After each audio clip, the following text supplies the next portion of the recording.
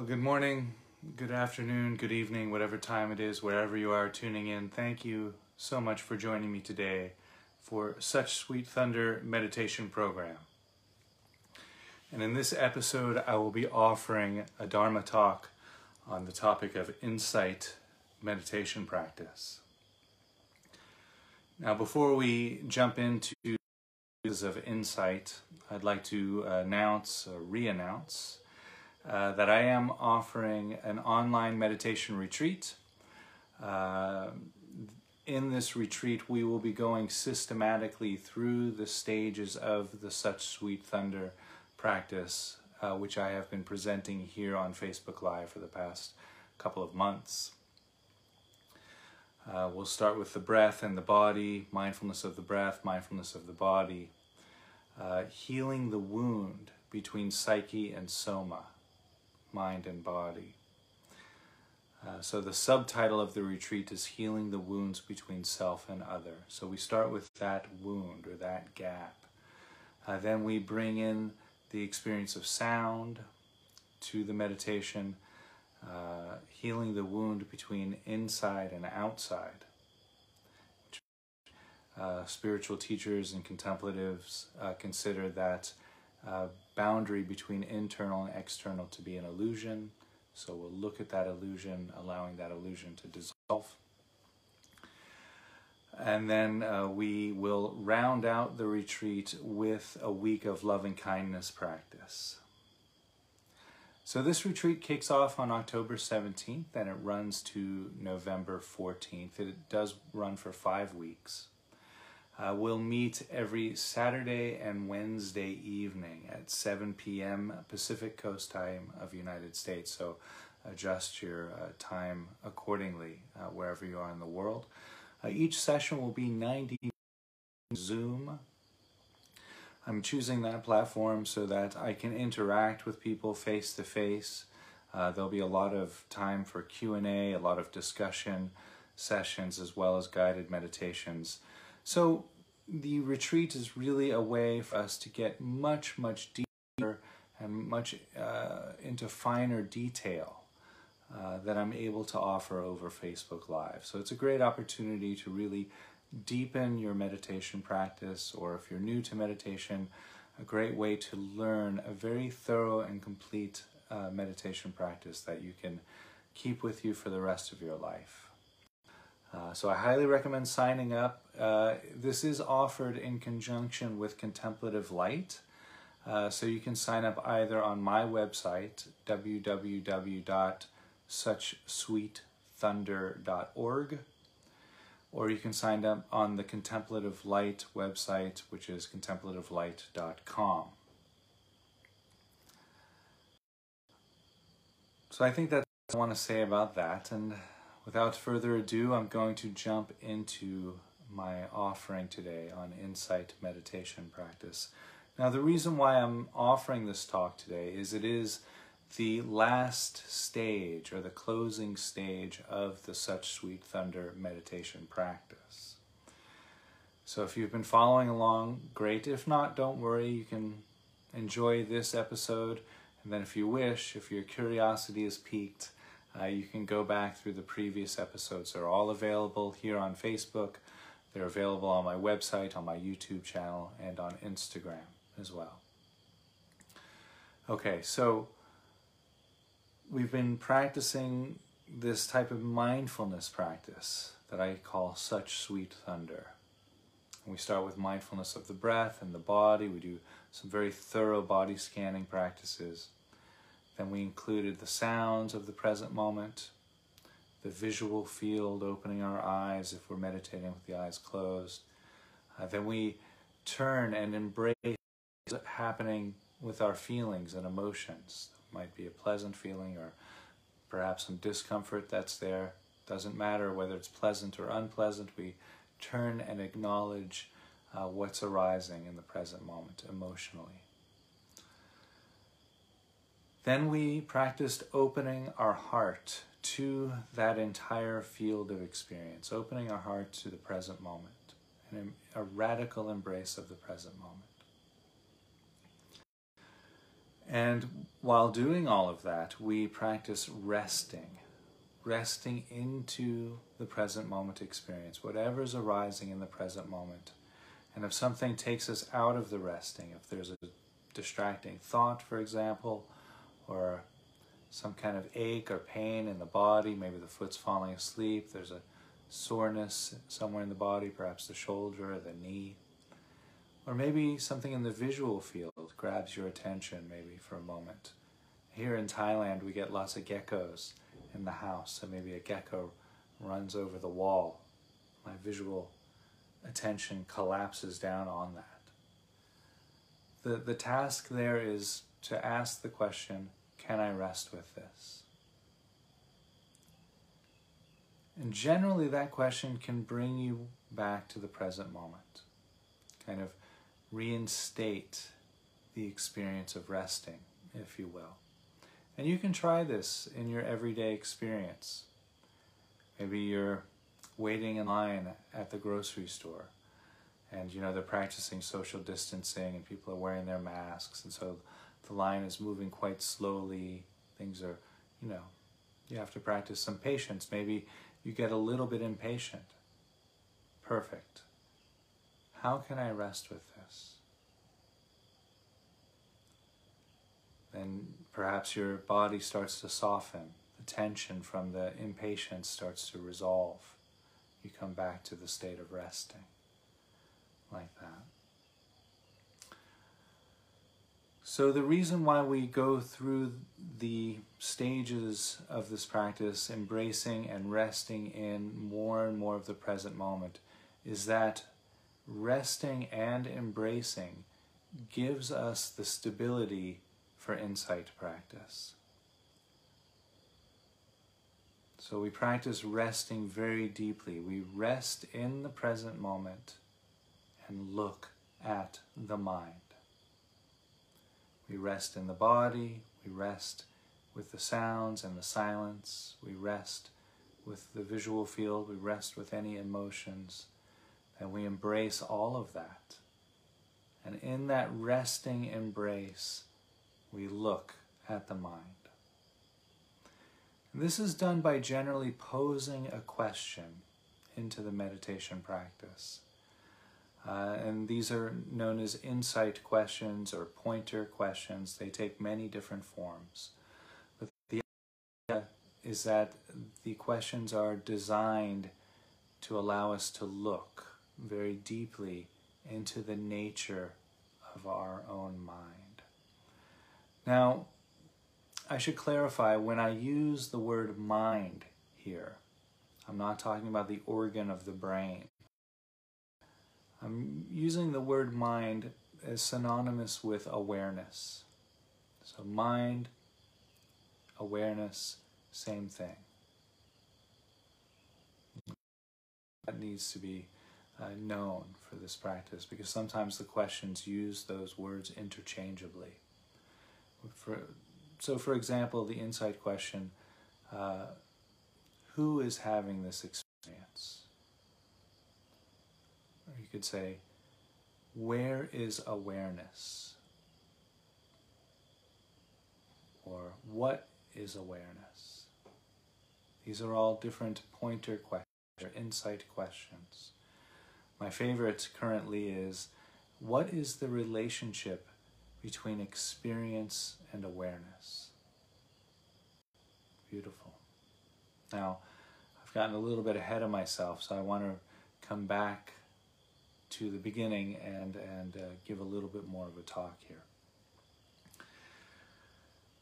So, way back in about, I guess it would have been the, 2nd century, 1st century AD, I guess around the 1st to the 2nd century, that turning from 1st to 2nd century AD. Bodhidharma, the great Zen master, actually he's known as the founding father of Zen, or the monk who brought Buddhism from India to China and allowed Zen to take root, Bodhidharma.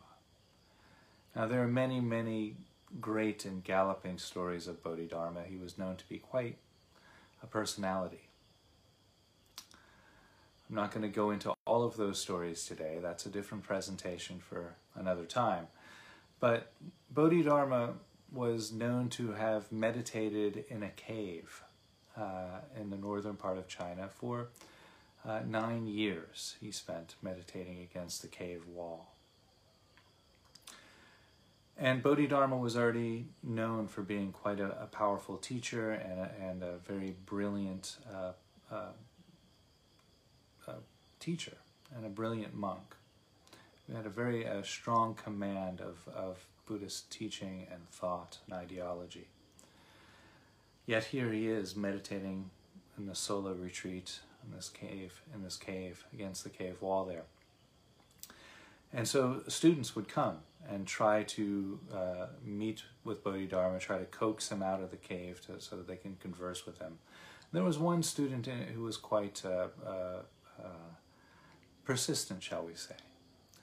And so he would go up to the cave and, Bodhidharma, come out of the cave. I need to pacify my mind. I need help pacifying my mind. I can't find any peace in my mind. And Bodhidharma was remaining silent. So this went on for days and weeks. And finally, Bodhidharma said to the student, whose name was Wei Ko, he said to Wei Ko, go and bring me your mind, and I will pacify it for you. And so Wei Ko went away, and he went and meditated on this for quite some time, years perhaps.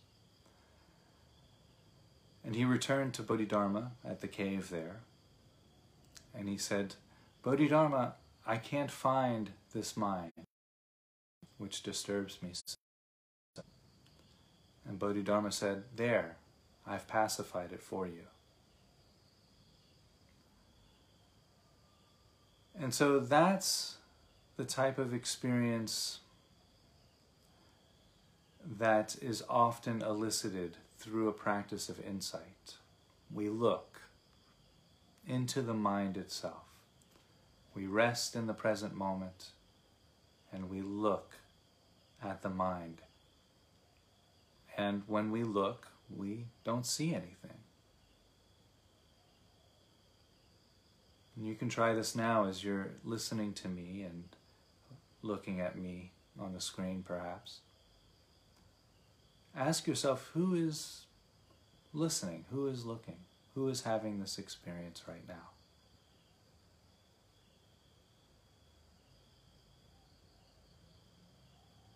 Can you find the one who's having this experience? Can you find awareness itself? Now the mind might start to think, oh, well, of course, it's me. I'm having this experience. Very common answer to this type of questioning. So then look, well, who's having that experience? If you think you feel the experiencer, or you think you feel awareness, then who's aware of that awareness?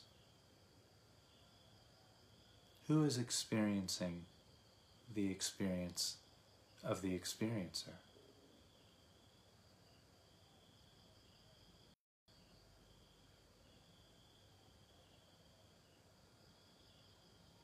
And so this is why the resting is so important, because you may have noticed the mind just goes looking for the answers to these questions.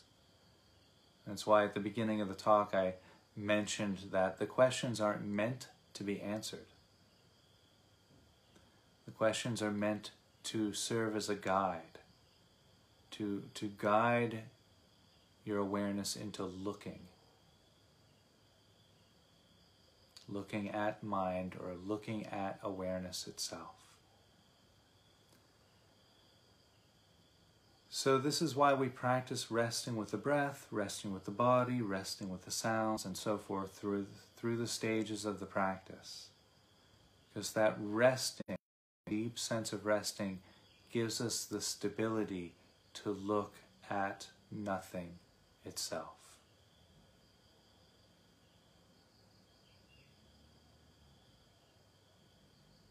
So just like Bodhidharma's student Wei Ko, we might come to see that mind or awareness is no thing.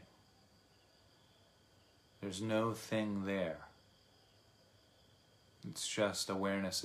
It's just pure, open, spacious awareness. There's nothing to see, but you can look and see nothing. Now that can be pretty disorienting sometimes, or even frightening, because we're so used to looking at an object. Here we're practicing awareness free from any object. We're just practicing being aware. Aware of nothing in particular, but everything in general.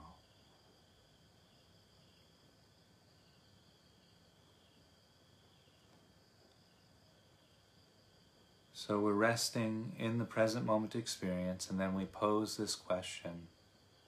Let's use the question for this presentation. Who is having this experience?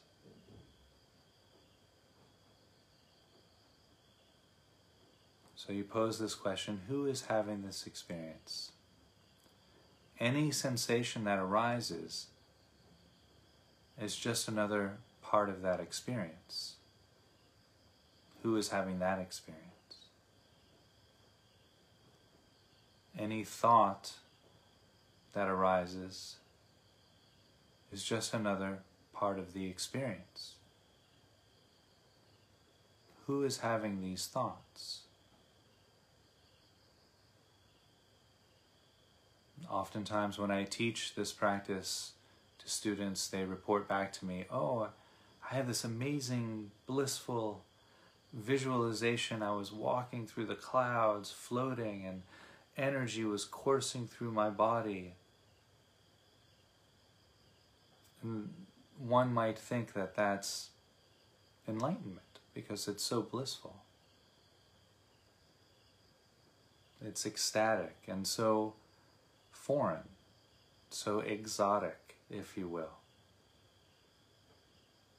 That's just another experience. Who's having that experience?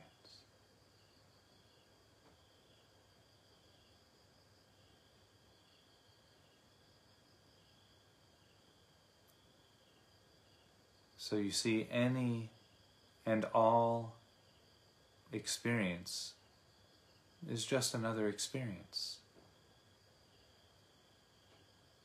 Awareness or mind, or the one who's having this experience, is above and beyond all of that.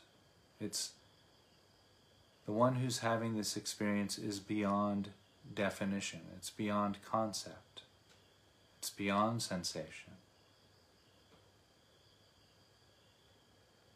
And so if you are meditating in this way and you pose this question, who's having this experience? And then an answer comes up, that's another concept. That's another experience. You're the one who's having that experience. You're the one who's created that concept. So the danger there is we put ourselves into that box. Say, oh, that's me. That's what I am. I am, and it can be this amazing concept. I am this radiant God or goddess of love and light and flowing compassion all over the world. That's beautiful. But that too is just another experience. So that's not it. So we keep coming back to that point. Whatever arises in the meditation, we keep coming back. Who is having this experience? Now this can be quite frustrating sometimes. It'll feel like a dog chasing a tail, so to speak. You're just going around and around. Experience arises, you recognize, not looking at nothing, you recognize you're looking at a concept, or you're enjoying a particular experience, or you're pushing against a particular experience. Who's having that experience? And around you go. Now, it might feel at that point that you're doing the practice wrong or incorrectly. That's not true. That's really actually quite a typical experience for this practice. Each time your mind creates an answer to the question, or each time you get distracted by a concept, or each time you get distracted by any thought or experience, then you recognize that distraction, you come back to the question of insight, or you come back to resting in the present moment. Again, just like all of the other stages of the practice, you're using that distraction and return to strengthen the muscle of awareness and attention. So you're resting in the present moment. Who's having this experience? You rest and you look, nothing there, and all of a sudden a thought arises. Well, of course, I'm having this experience. I don't know what he's talking about. This is quite silly. Why am I doing this meditation? But I don't understand what's happening. Oh, I'm distracted. You let that go. You come back to the present moment. Each time you do that, you're getting incrementally stronger with your awareness, with your attention, with your ability to rest in the present moment. So each time you get distracted and you return, you're getting stronger. It's like you're lifting weights in the gym.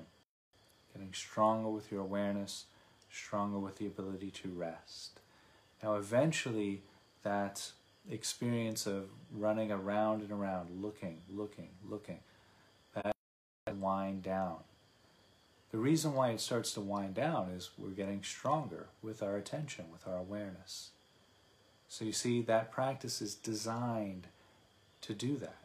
It's designed to allow us to cultivate that strength in awareness and attention, so that then we can look into our mind and see that there's nothing there.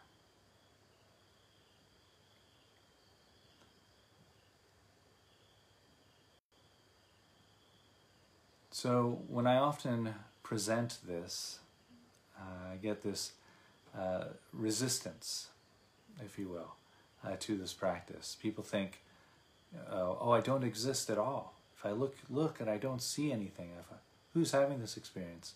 And there's nothing there. That means I'm not real. I don't exist. And this type of existential fear arises, which is actually quite normal. But it's not that we don't exist. Of course, I'm here, sitting in front of these devices, giving a talk, and hopefully you are there listening. So of course we exist. It's just that we've learned to experience existence in a kind of a distorted way.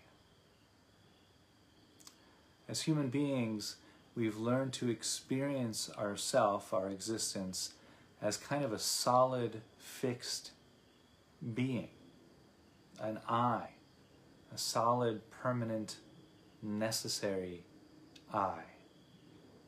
Probably behind the eyes somewhere, or maybe here in the heart area, we feel that we are there, taking up residence inside this capsule of flesh, blood, and bones. But what this practice is allowing us to see and experience is that is actually an illusion. That we do exist, but we're not a solid, fixed entity. I mean, if we were, then we would find, like, we could do surgery and cut our chest open and find, oh, there I am. Cut our chest open and there's nothing there. It's just flesh, blood, and bones, organs. Or we could, cut our head open and look inside the brain. There's nothing there but brain. I'm not there. And so that's what these practices, these teachings are directing us to. We don't need a scalpel, fortunately. We just need a heightened sense of awareness and attention. And we turn and look inside. We say, oh, I'm not this solid fixed entity, because where am I? But it's more, I guess it's more accurate to say that we are an ever-changing combination of processes. Rather than being a solid fixed entity like a noun, we're a set of ever-changing processes like a verb. Constantly evolving, constantly changing, constantly growing, constantly in response to the present moment. And this was, I'm going to talk about the Buddha here for a moment, although I'm not coming from any particular religious background. I'm completely secular when I offer these teachings. But the Buddha was one of the first teachers to have this type of insight, where he saw that this solid fixed entity isn't actually an accurate way of experiencing ourselves. And the reason why that's so important is that once that starts to break down, once we have enough insight to see that we are this ever-changing experience rather than a solid fixed I, then we stop objectifying others. We recognize that all other beings, well, they too are in this constant state of change, of constant state of evolution. And so our relationship to ourself changes dramatically, and as a result of that change, our relationship to others changes dramatically.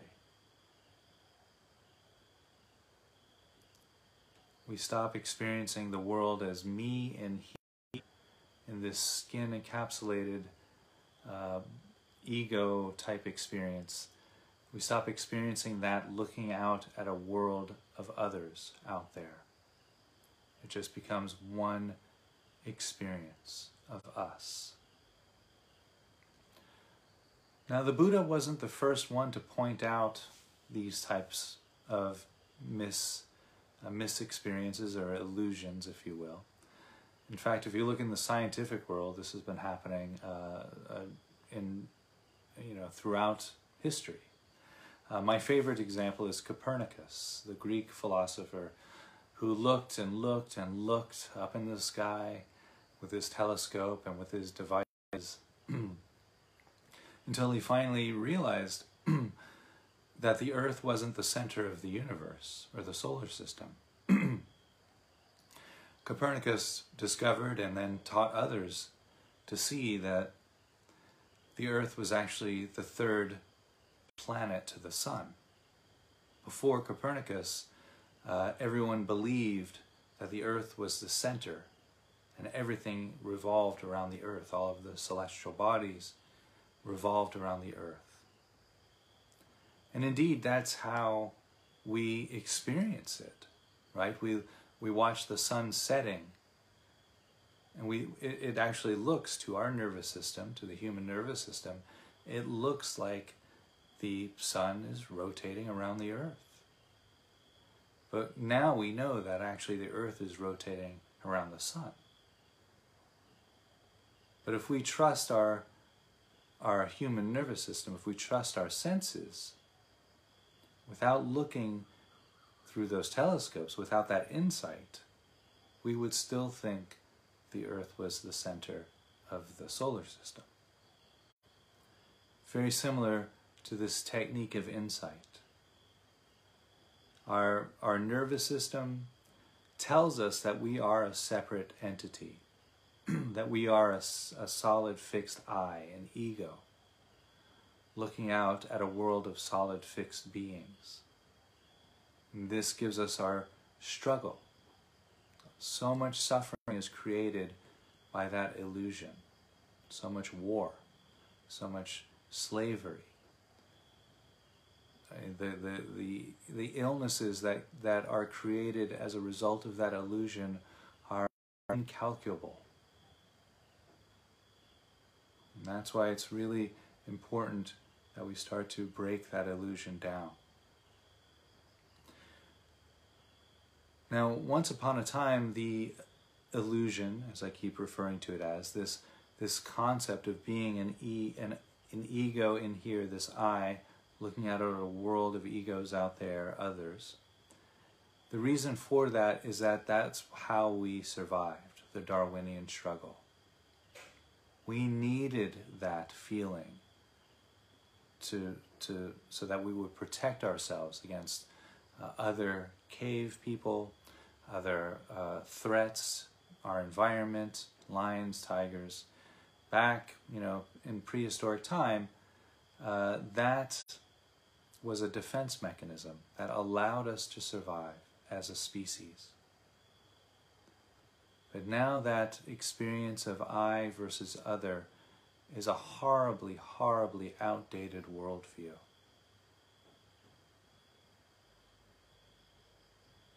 So I'm inviting you all to come. Take a ride inside of your mind. Take a look and see. Much in the same way that Copernicus was looking through his telescope. There's no way you can know what you're going to find, because any preconceived notion of what this looking will bring is just another concept. And again, you might find that. You might find that concept, but that's just another experience. Who is having that experience?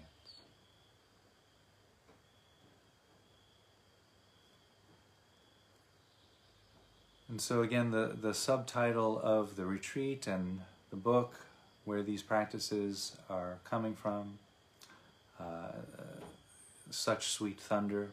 Well, these practices come from ancient times, but the way I'm delivering them is through the book that I've written, Such Sweet Thunder, Healing the Wounds Between Self and Other. And so here, as I mentioned at the beginning of the presentation, is the pinnacle of this practice.